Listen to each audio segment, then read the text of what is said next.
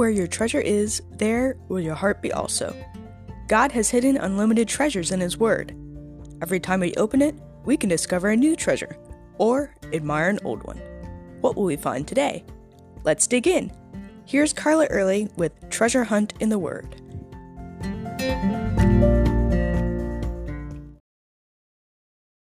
When I was a kid, sometimes my mom would approach me with something hidden behind her back. She'd say, "Open your mouth and close your eyes, and in will come a big surprise." I'd eagerly open my mouth and squeeze my eyes shut, and she'd pop a strawberry or some other goodie into my mouth. Now, if I'd had an older brother who liked to annoy me, I probably wouldn't have been quite so trusting, or I would have ended up with a spider or something equally disgusting in my mouth. But I knew I could trust my mom to only give me good things.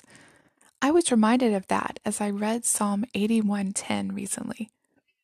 It says, "For it was I, the Lord your God, who rescued you from the land of Egypt. Open your mouth wide, and I will fill it with good things." Before God told them to trust Him and open their mouth wide, He reminded them of who He was.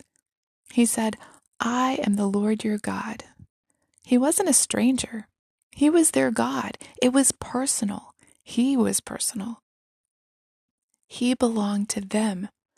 They could claim Him as theirs. And the reverse was true. They were His people. He loved them and cared about them. He'd proven Himself over and over to them. They knew His character of faithfulness, love, and holiness. They knew that they could trust Him. But still, He reminded them using one event that Jews down through the ages would look back on as the greatest, most miraculous experience in their history.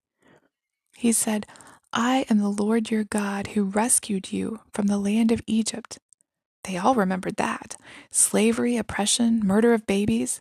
And then God sent Moses with a message, "Let my people go."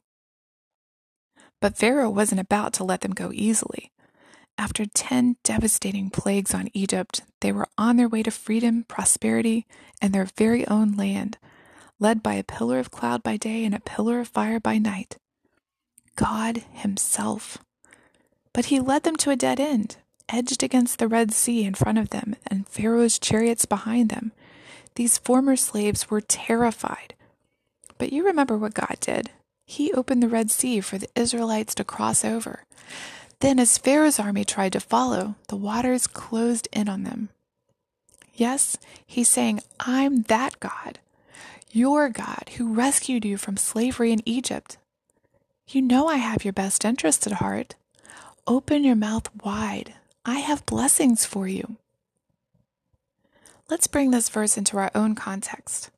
Most of you, I would guess, are not Israelites. So looking back, what is the biggest milestone event in your life that God did for you? He says to us, "It is I, the Lord your God." Remember me? I'm the one who rescued you from sin. For us, He would point back to the cross where He sent His Son to die for us, to take our sins on Himself and be tortured and crucified. He rescued us from our slavery in our Egypt, whatever that was. More personally, He might say to you, "It is I, the Lord your God, who rescued you from that addiction, from that place of sin where you were stuck, from that horrible home life. I brought you out, rescued you, cared for you, forgave your sins, loved you when no one else would." Now, would you open your mouth wide? And your heart too, so I can fill it. Fill your life with fruits of the Spirit and other good things. Is your mouth eagerly open and ready to be filled? Are you excited to taste what the Lord has for you? As always, we'd love to hear from you. If you'd like to share a treasure, support this ministry, or get Carla to speak at an event, please contact us at treasurehuntintheword@gmail.com. You can listen to other episodes on our website, which you can find in the description below. Thanks for listening, and have a great day.